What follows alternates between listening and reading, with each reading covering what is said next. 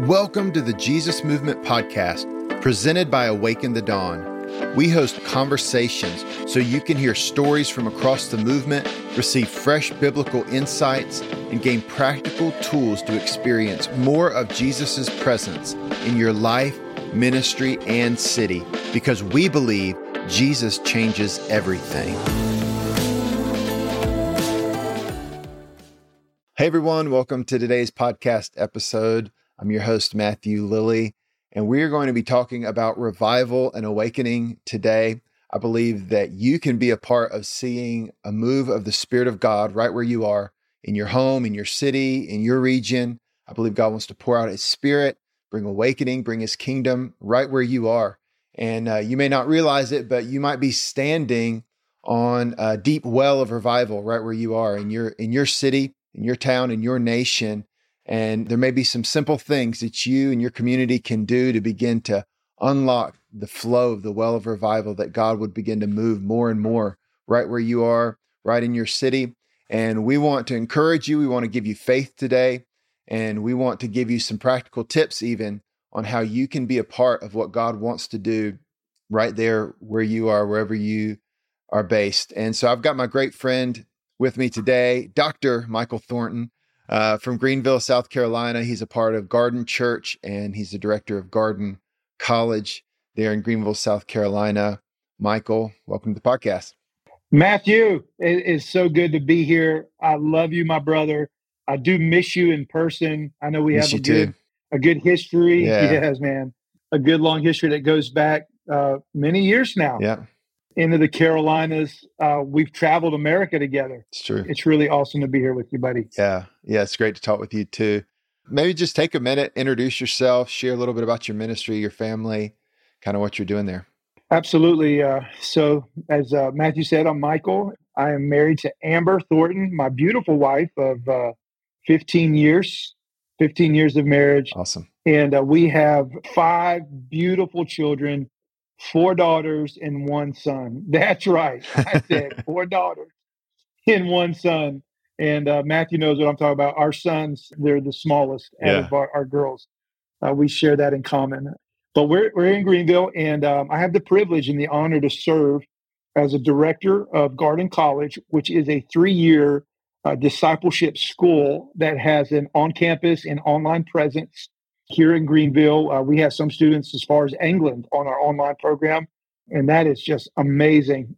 A beautiful joy to see how God is growing, fathering and mothering this next generation into what God is calling them to do.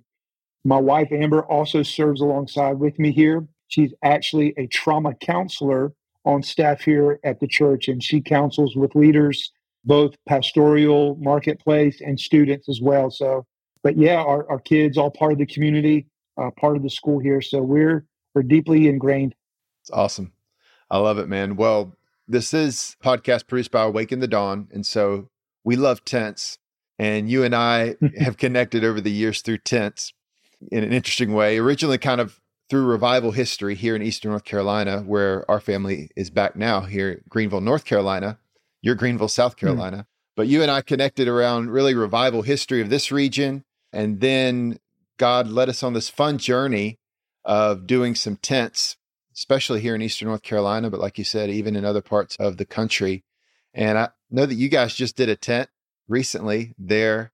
I thought maybe you could just share a little bit about what you guys did, because I'm sure it seemed like it was awesome. Saw some stuff on Instagram. So yeah, maybe just give us a quick update. What's going on? You guys have a tent right out front of your church. Yes, absolutely. We have one right now. I don't know what it is. I've just come to realize tents follow us. Wherever we go, we find ourselves in tents. And we just got done doing a weekend of day and night worship and prayer here on campus. And basically, our church every year has a gathering called the Table Gathering. It's like the annual gathering. They've been doing it for 8 years. This year was the first year we decided to do it under the tent and also add day and night worship and prayer to it. And so, typically it's been a conference style where we invite speakers, even breakouts, and you do those things. But this year, our senior leader, Chad, felt from the Lord that we're not going to invite any speakers this year.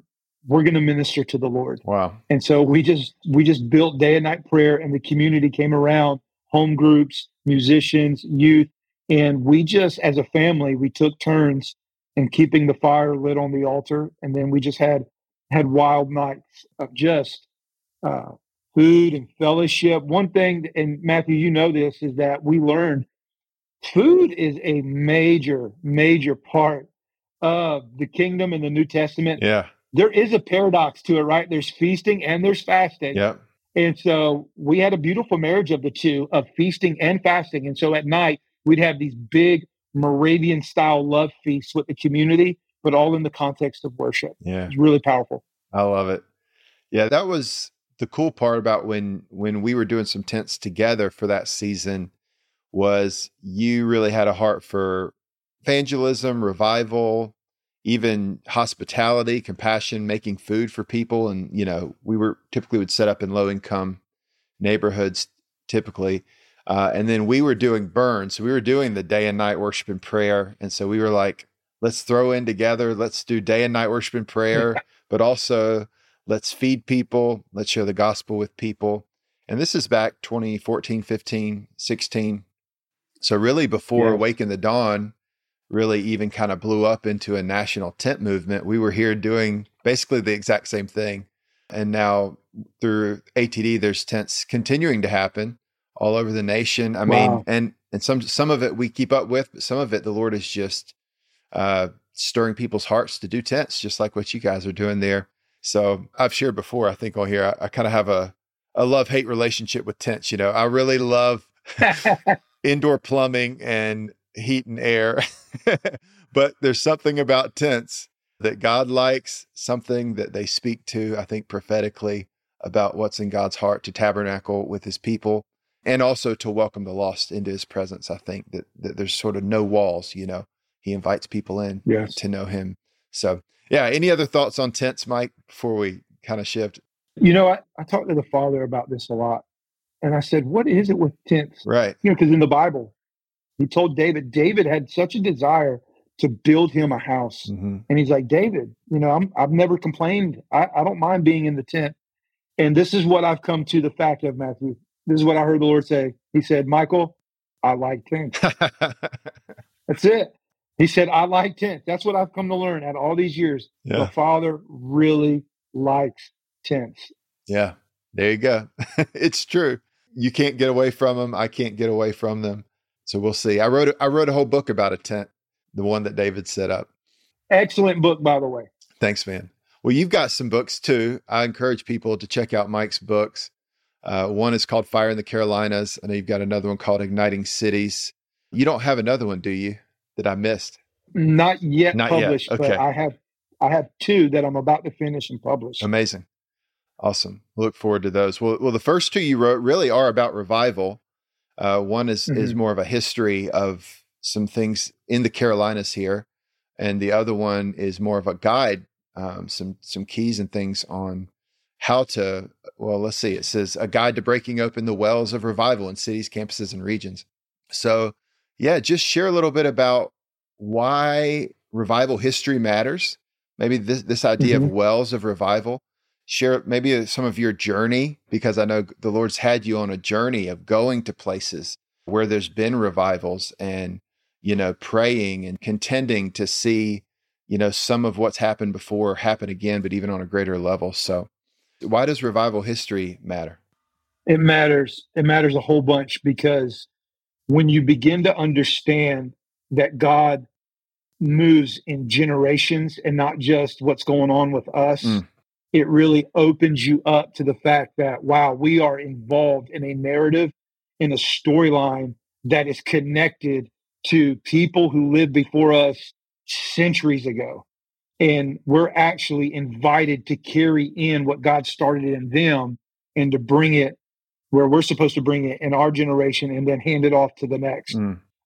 It really, when you begin to see it that way, I think you really begin to understand, wow, God really does value wells of revival, lands, and the generation storyline.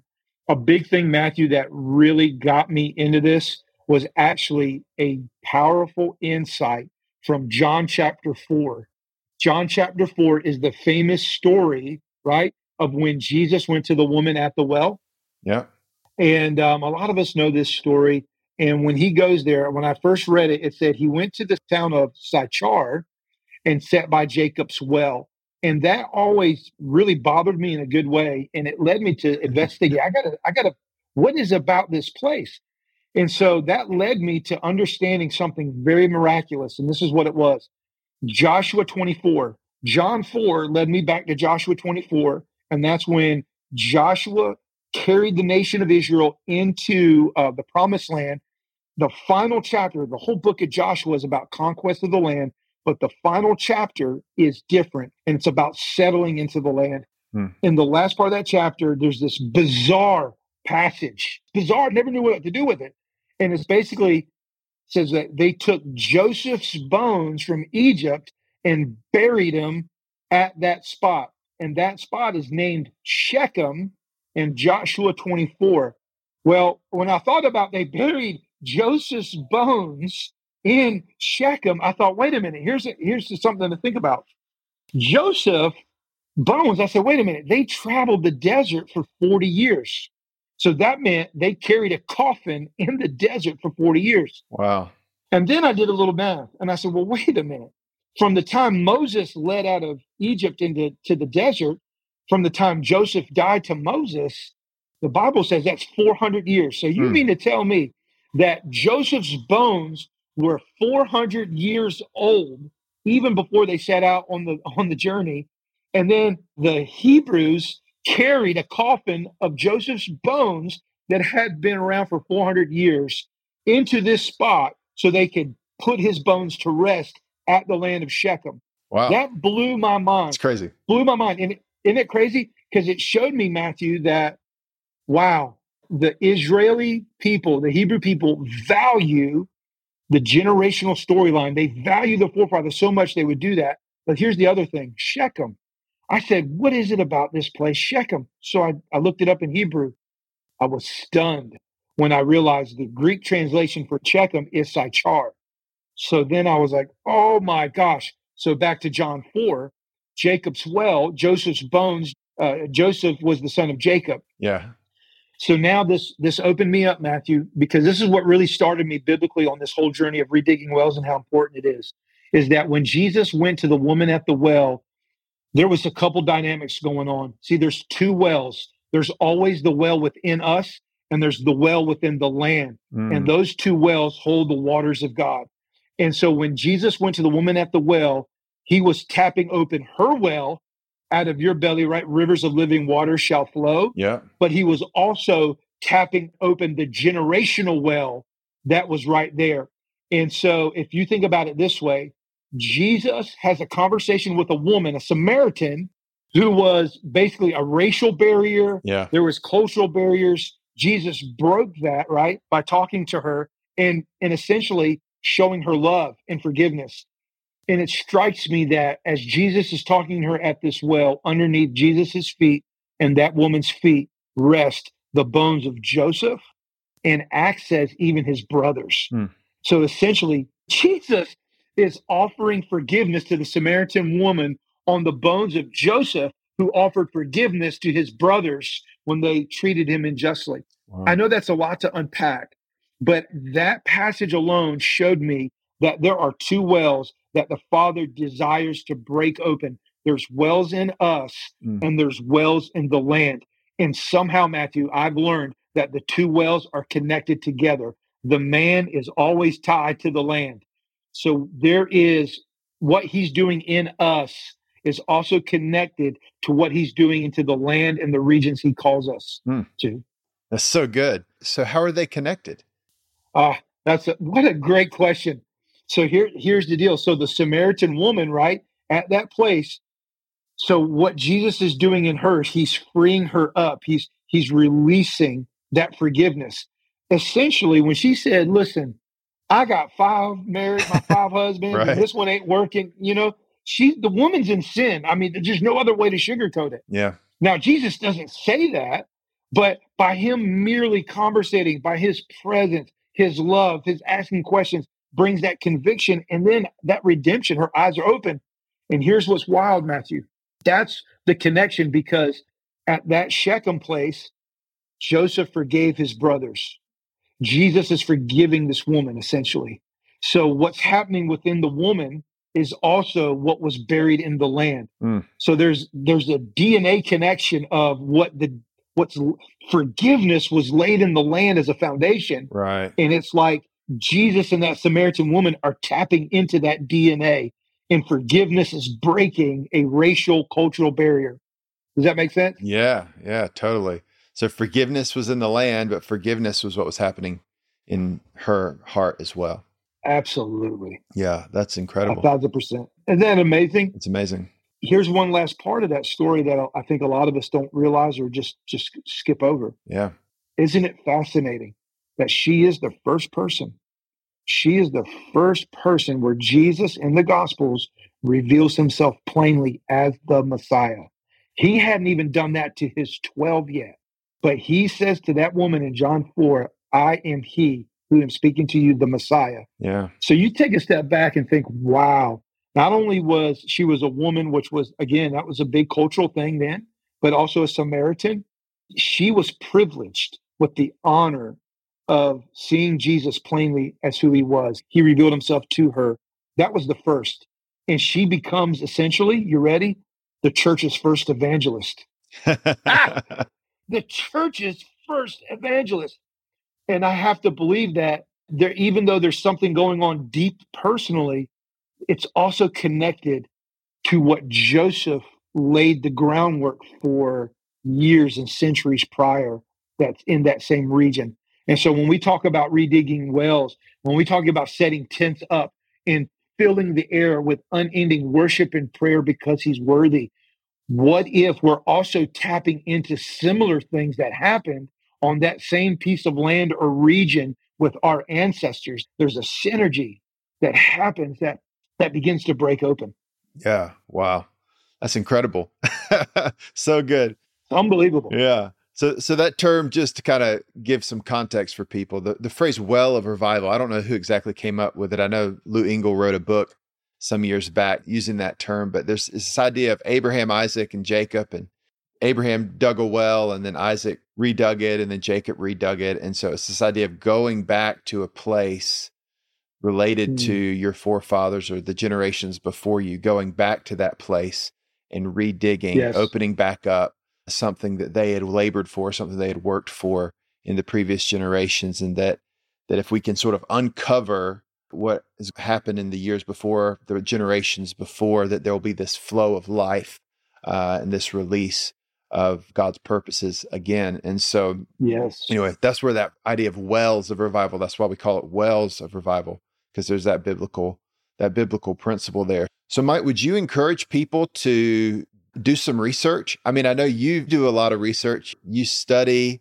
you wrote a whole book on revival history that's really some groundbreaking stuff for the Carolinas, but would you encourage people to do some research and study history? Oh, 1,000% I would. I wholeheartedly would. I mean, Hosea said, my people are destroyed from a lack of knowledge. And there is a responsibility for us, especially in the generation we live in now, where technology and research tools and devices are at our fingertips more than ever, where it's easy, it's more convenient and quicker. Absolutely. I think there's no question we should absolutely study things out. Now, I also understand that we are made differently. We carry different graces. You know, not everybody's going to have a grace or a stirring to research or dig. That could be, the thought of that could be draining or you know, it's just not in you. That's okay. Find somebody next to you that does. Right. Because there is a real strong value in it. You know, we talk here a lot about the power of, let's say, the Logos word, the written word, but also the Rhema word. What I have learned, you need both. If I have a stronger foundation with the Logos word, if I have more of a foundation in me of the written word or an understanding of those things, then I give a greater opportunity for more Rhema to land on my big landing pad of Logos. So I see that the same way. So if I have a really strong knowledge base historically of a region, city, then I'm going to give an opportunity to receive more Rhema of what the Spirit's saying for that region. Right. Totally. maybe share a little bit about your journey in some of this, how you've seen this play out. Oh, I think the revelation you just gave is awesome. It's also pretty, I mean, it's a lot. It's a lot. It's wonderful, but give us some like practical, give us some story. Like I know you've been on a mm, journey with the Holy Spirit in your own life of trying to, follow this principle that you just laid out in the scripture. So maybe just give people a yes. little bit of context for your own life, what this has looked like. Attention, pastors and ministry leaders. We want to invite you to an ATD Leadership Summit in Salt Lake City, Utah, July 26th through the 28th. This ATD Leadership Summit is for leaders from across America that carry a shared value of hosting the presence of God through day and night worship and prayer and gospel proclamation. Our Awaken the Dawn team will be hosting the event, including David Bradshaw, Matthew Lilly, and David Villier. When you join us for this summit, you will experience real and refreshing connection with like-hearted leaders in an informal, fun, and relational environment, including 4 free meals together. Teaching and training sessions catered to pioneering, presence-centered ministry leaders, spirit-filled and life-giving times of worship, prophetic ministry, and prayer to refresh your heart. Interactive breakout sessions and workshops to dialogue about practical ministry challenges, and a regional worship and prayer gathering the weekend after the summit. To learn more and register, go to awakenthedawn.com today. Again, join us for the ATD Leadership Summit in Salt Lake City, July 26th through the 28th. Register now at awakenthedawn.com. We can't wait to see you there.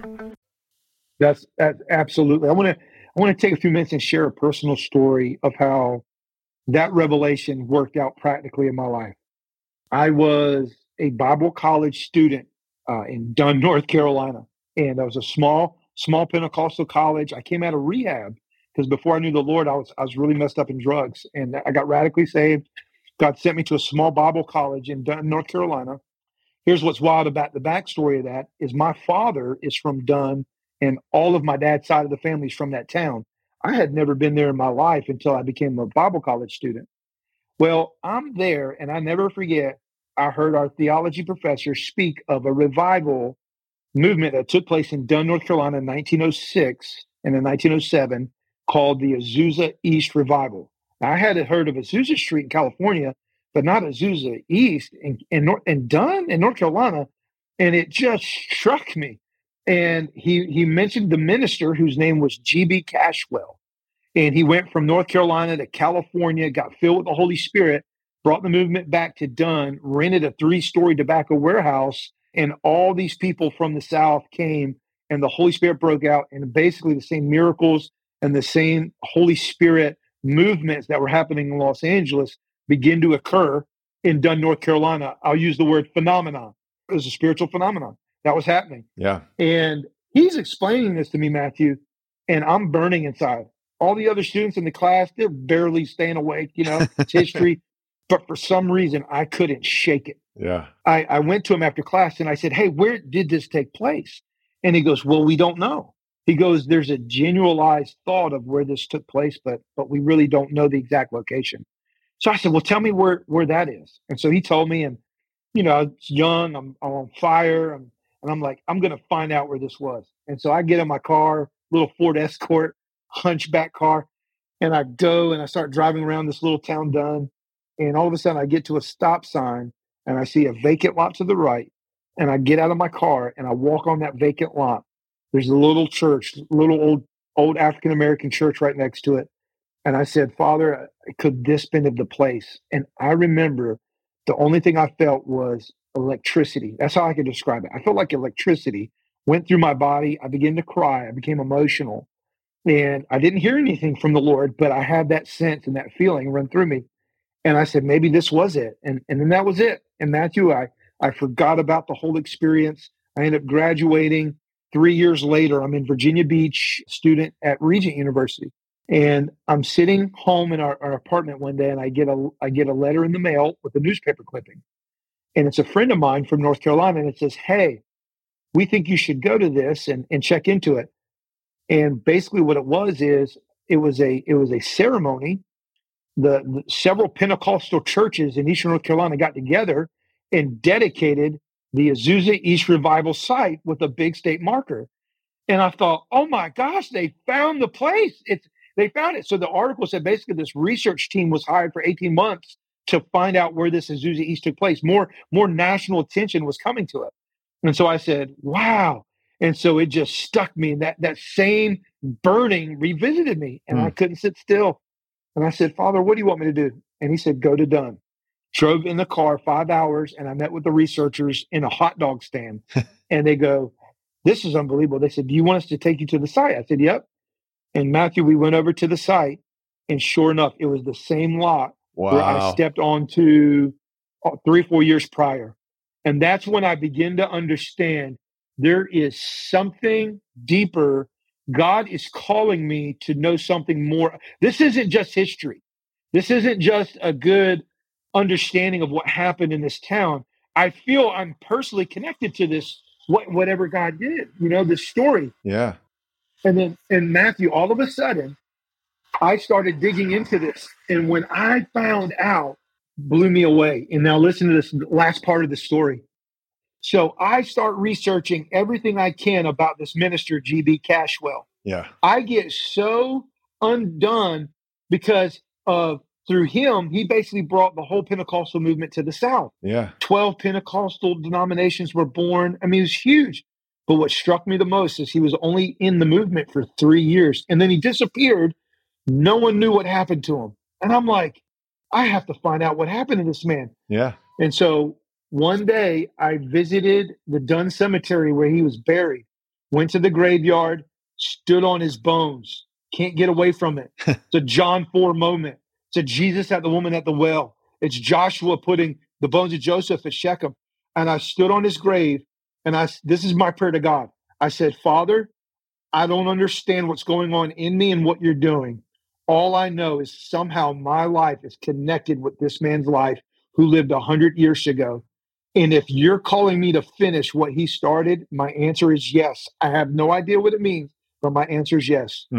Matthew, 3 weeks later, my aunt, who's not even saved, doesn't even know the Lord, has nothing to do with any of this, calls my father and says, hey, I've been doing our family genealogy, hired her genealogist, spent $5,000 before Ancestry.com came out. Yeah. And she said, I've compiled a book of our family records and I'd like to give them to you. So we meet my aunt. We go, and all of a sudden I start looking through the book and I drop it. My mouth drops because I look and I find out that Cashwell is one of my daggone descendants. I've actually descended from this man because he was from Dunn, as was my family. And I felt like the Lord was saying, this is my answer to your prayer. This isn't just a flash in the pan. Your entire life missionally is connected to what this man did 100-something years ago. And that's when I knew, okay, the redigging of the wells is a very real concept. Last part of this, and Matthew, this is where you come in. You remember this. In this same little town, Dunn, North Carolina, that story is what led me to write Fire in the Carolinas, the book on Cashwell's life. So through that process, word got out, and a teacher in the Dunn High School came to me and basically said, would you come share your testimony at the public high school in Dunn, North Carolina? I said, absolutely, I will. Yeah. And it was like 70 choir workers, the kids, the high school students, all their families, like 1,000 people in the auditorium. And Matthew, that night, the Spirit of God broke out and 50 kids rushed the altar in a public high school, got saved. A Holy Spirit movement broke out in the high school. And that's what started the tent, the Jesus tent. But that's not the point I want to make. The point I want to make is this. It just blows my mind that prayers in Dunn, that saying yes to God in Dunn from what God did 100 years ago seemed to open a door in my present that looked like a whole high school getting impacted. Wow. You can't make that stuff up, man. That's incredible. Amazing. I love the story that the Lord's writing in your life and the principles, the lessons we can learn from it. So I mean, not everybody's going to have quite a dramatic story as you've had with some of this stuff, but I think anybody can begin to understand their place in the story that God's writing and begin to tap into his purposes for their lives and for their city, the region they find themselves in. What have you seen in terms of like, how do you begin to redig? I mean, we kind of use that phrase, but what does that actually mean? How do you begin to redig the wells of revival? You go, oh man, my great grandfather, he was a missionary and I found this out. Or in my city, the circuit riders came through and there was a revival or something in the past. You know, if you begin to discover these wells, how do we begin to redig them? Does that make sense? Perfect sense. First practical step is the best one, and that's obviously pray. Yeah. And ask the Holy Spirit specifically, though, for direction on what you're sensing, what you're feeling, what you feel like he's leading you to. Second step is, to me, digging the well is the research process. So if we look at Isaac, who said he redug his father's wells, Abraham's, you know, that was not easy work. Back in Bible days, they filled it with earth, you know, they stuffed the well. So you had to get your hands dirty to redig a well. You had to get down in the trenches. You had to scoop out mud. You had to scoop out a bunch of stuff to get to that pure water, that artesian well. So redigging the wells does look like a lot of not flamboyant, flashy ministry, powerful spotlight. It looks like a lot of behind the scenes researching, digging, reading, studying, asking questions, and going deep in that way. I think that kind of separates it from a lot of other things. There's a level of humility that it requires to redig out wells, because you're not doing it for recognition or to feed some level of approval, even in yourself. You're really doing it because it's his dream and it's what he desires. That becomes the motivator. So that research process, now that can look many ways. Like, remember I was saying there's always two wells. There's the wells in us and the wells in the land. Yeah. So to redig the well within us, obviously could look like some family genealogy. And again, I know that could even seem overwhelming to people, but not really, because the technology we have at our fingertips makes it so easy today. Yeah. And there are a few free sites that you could use besides Ancestry. So here's some practical ones that I've used. Obviously, you could use Ancestry.com if you want to dig some wells out of your own family line. Great. So it's a subscription, but they got great records. A free source is FamilySearch.org. FamilySearch.org has an incredible database of genealogical records that are free. You just have to create a simple account that you have access to. I know this sounds a little weird, but it's really awesome. It's called findagrave.com. Findagrave.com, great site, free. And they have over 2.9 million cemetery records in America and in the nations. And basically, if you have a relative and you're trying to figure out where they were buried maybe 50 years ago, 100 years ago, a lot of times if they're there, they'll have pictures of the cemetery where they are, and even some biography information that will give you more understanding about your family. So that's what it looks like for me, digging wells out of my family. Digging wells out of the land could obviously researching that out. It could look like what you were mentioning, Matthew. Was there any revival movement that happened here in the past? Was there anything that God did in the past? For instance, Azusa Street Revival. Okay, that's Los Angeles, California. Well, let me do a Google search on the history of God's moving in Los Angeles, California. Let me do a search on what churches have birthed out of Los Angeles, California over the years. And like with so many things, this is the third step. If you can begin to identify themes and patterns out of your research or what you discover, then you can begin to discern this is where grace is on. Right. This is the grace is on this in this land, because now there's been a historical pattern repeating itself of what God did in this city or this region over an extended period of time. So if we took Shechem, for example, Joshua 24 is not the first time. It's actually Genesis 12. Genesis 12:1, Abraham builds the first altar at Shechem. Then you see Joshua 24, Joshua puts Joseph's bones at Shechem. And then you see John 4, Jesus revisits the woman at Shechem. And then you go into Acts 5, 6, and 7. And when Philip is sent to Samaria, he's actually sent to Shechem, Sychar, where the Holy Spirit breaks out and the apostles anoint them when the Holy Spirit gives. So you look at the progression. God loves to revisit the same place over and over. And when you look at a higher view, you could see the theme and the repetitive patterns in those passages of what God's doing. You could see a theme that helps you tap into the storyline over the actual region. Does that make sense? Totally. Yes. I believe that God has unique purposes, unique destiny for cities, for churches, for regions, for nations, people groups. And yeah, what you're talking about is beginning to get insight into God's prophetic purposes, his destiny, his desire for those peoples, for those places. And we can see through history the way those have begun to manifest at times.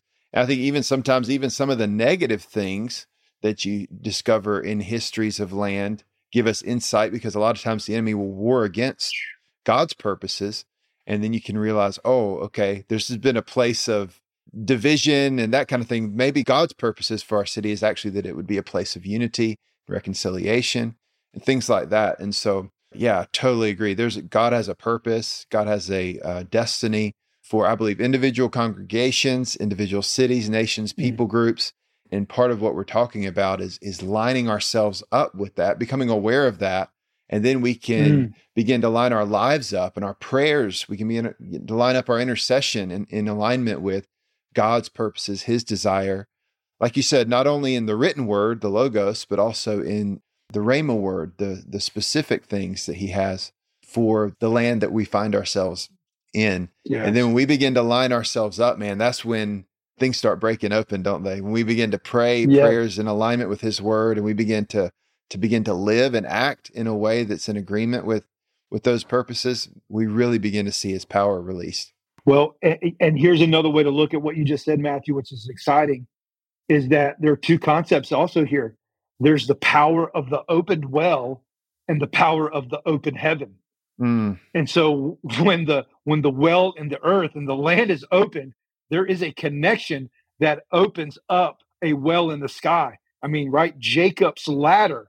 There are angels ascending and descending in that ladder, right? So there are pockets and places, I believe, in the earth that have those things. And I've also seen in scripture where there is such a connection point of, as the well opens up, it triggers the air to open up. It triggers the open heaven. And what I mean by open heaven, I'm talking about the spiritual atmosphere. I'm talking about the spiritual atmosphere of a city and region. I mean, you can go through some cities right now in America. You walk in them and it feels dark. I'm not going to name any right now, but I'm just saying it feels dark. It's true. It feels slimy. It's like, whoa, oppressive. But yet I can walk into another city and it doesn't feel that way. It feels light, feels clear. It feels that we can use the term, right, that the air is thin. And I believe that has a lot to do with the spiritual atmosphere over that place. And so the more I believe that as we follow him and we're actually able to see wells open up and redig them, what we're doing is we're realigning, I like that word, we're realigning our cities to the original purpose that God had for them. Yeah, so good. I love it. Yeah, I mean, just quick example. I mean, we're here in Greenville, North Carolina. We have the largest medical facility east of Raleigh. I believe, part of God's, even on the little city symbol for our city, there's like a leaf on it, and the Bible says, there's leaves for the healing of the nations, so I believe healing is one of the destinies of our city. Wow. You know what I mean? And there's others, but I think you can begin to see God's purposes as you begin to study and pray and see what God's doing. Yeah, but I love that with Jacob, that Jacob had a well, but he also had a ladder. That's good. I like that. That's right. I love That's that. Awesome. Well, man, give us a sense of how this is kind of playing out with you nowadays. I mean, I know you're there in Greenville. I mean, I know there's even some storyline related to how you got there and what's stirring there. But as we kind of get closer to the end of the podcast here, give us a sense of like what's stirring there in Greenville, South Carolina, kind of what's the latest in your journey. Absolutely. Well, my journey from North Carolina to South Carolina has been really one of maturity. I guess I could put that on there. And the best way I can do it personally is when we were together, when we were had the Jesus tent, we were moving around in that season. I think there was a really strong call on my wife and I to be revivalists, to be igniters, to help start fires, to help clear the spiritual environments and atmospheres out of cities and regions so that the gospel could go forth strong, so dreams could flow and touch people, and so that, those things could happen. As I transition to Greenville, I feel like the Lord has moved me more into a fatherly role. Mm. It's not that being part of a revivalist igniting fires ever leaves.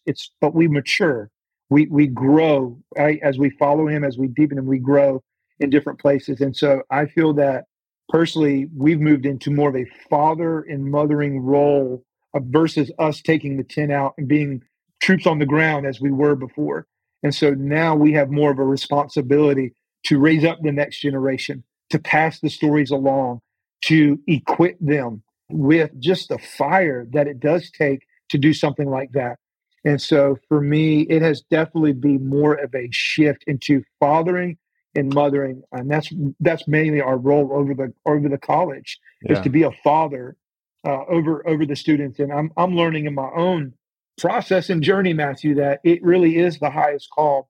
I think sometimes we get this confused, especially in our spirit-filled charismatic circles that I've been a part of for so many years, is that I used to ask the God this question: is it apostle and prophet, or is it fathers and sons? Good question. Because I hear both, and I know both have such a strong, on one hand, you have Ephesians 4, right? The grace for the apostolic, the prophetic, to build, equip the saints in the church. But then also we have Paul in Corinthians saying, you have 10,000 teachers, but the condition that the church is in is not because you don't have less apostolic and prophetic things going on. It's because you don't have any fathers stepping up. Yeah. And I feel like we're in a season right now where God has reconciled that in my own life. And so what that looks like for me is having the lens of there's a missional side and then there's a relational side. And I believe that a lot of us, sometimes we could move as prophets and evangelists and teachers and somehow forget that we're fathers first. So it's not that it's wrong, but it's the order of things. Yeah. Mary and Martha both bring things to the table, but Jesus said it's better if it's Martha first and then Martha out of that place. I believe that God is calling the global church into a higher role of fathering and mothering, not so much being apostolic and prophetic, although it's very important, but it's the order of it. It's fathering and mothering and letting our missional, apostolic, and prophetic flow out of that place. I feel personally that's where I'm at, and that's what God's been doing with Amber and I. And so it's been quite a journey. But again, this is what I overall feel for the church, is I feel from the Father, He really wants to mature the bride. I mean, where this thing is going, right? We're the bride of Christ, the Shulamite bridal identity. And He really wants a mature bride for His Son. And I believe that's why there's such a call of raising up fathers and mothers in this hour. Yes. Come on. So good. I love it, man. Well, Mike, thank you for being on the podcast today. And I think people are really going to be encouraged by all of this. Hey, if people want to connect with you or with Garden College there in South Carolina, what's the best way they can do that? Oh, man, absolutely. Guys, you can check our website. It's gardencollege.com. Also, we're on social media as Garden College, Instagram especially, and those social media platforms. And our church is called The Garden, Greenville. And our school runs out of the church. So we're all together. We're all one. So, but yeah, love for you to check it out. Yeah. Hey, Mike, would you mind closing us out in prayer and just praying for people that are tuning in? Absolutely. Father, I just thank you right now just for you and who you are. And I thank you so much how you lead us. Your leadership is without flaws. It is perfect. And you lead us to see things break open in cities and regions. And my prayer right now is whoever's listening, your leadership would overtake their life right now, and that you would begin to speak to them that you would begin to uncap wells within them that have been locked and stuffed for way too long. Just as you broke open the well of love in the Samaritan woman's heart, Father, I pray that you would break open the well of your presence, of your joy in anyone listening. Mm-hmm. And I pray, Father, that you would equip them with joy, equip them with mercy, equip them with grace and strength in the days ahead. And I pray, Father, that the missional assignments on their life will become more clear as they continually abide and connect with you, Father. And so, Lord, give us that generation. I'm praying, Father, give us that mature generation. Give us that mature bride that you're longing for, that you're aching for, that won't be easily offended. But, Father, that we'll have the ability of long suffering, that we'll have the ability to get our hands dirty, that we'll have the ability to dig things out of our culture and to dig things out of this generation that maybe get messy or that maybe get hurtful, but that will stick to it. God, give us that generation of mothers and fathers who will continually dig out the truths and the treasures, but then also all the hurts and pains that this generation carries, Father, so that we could be a mature bride, that we could be a mature Shulamite bride, ready to receive your Son. Mm-hmm. So we love you, Father, in Jesus' name. Amen. Amen. Thank you so much for tuning in to today's episode. We would love for you to hit follow or subscribe in whatever app you're using so that you can continue to get episodes like this every month. If you enjoyed today's episode, do us a favor and please share it with your friends and post it on social media.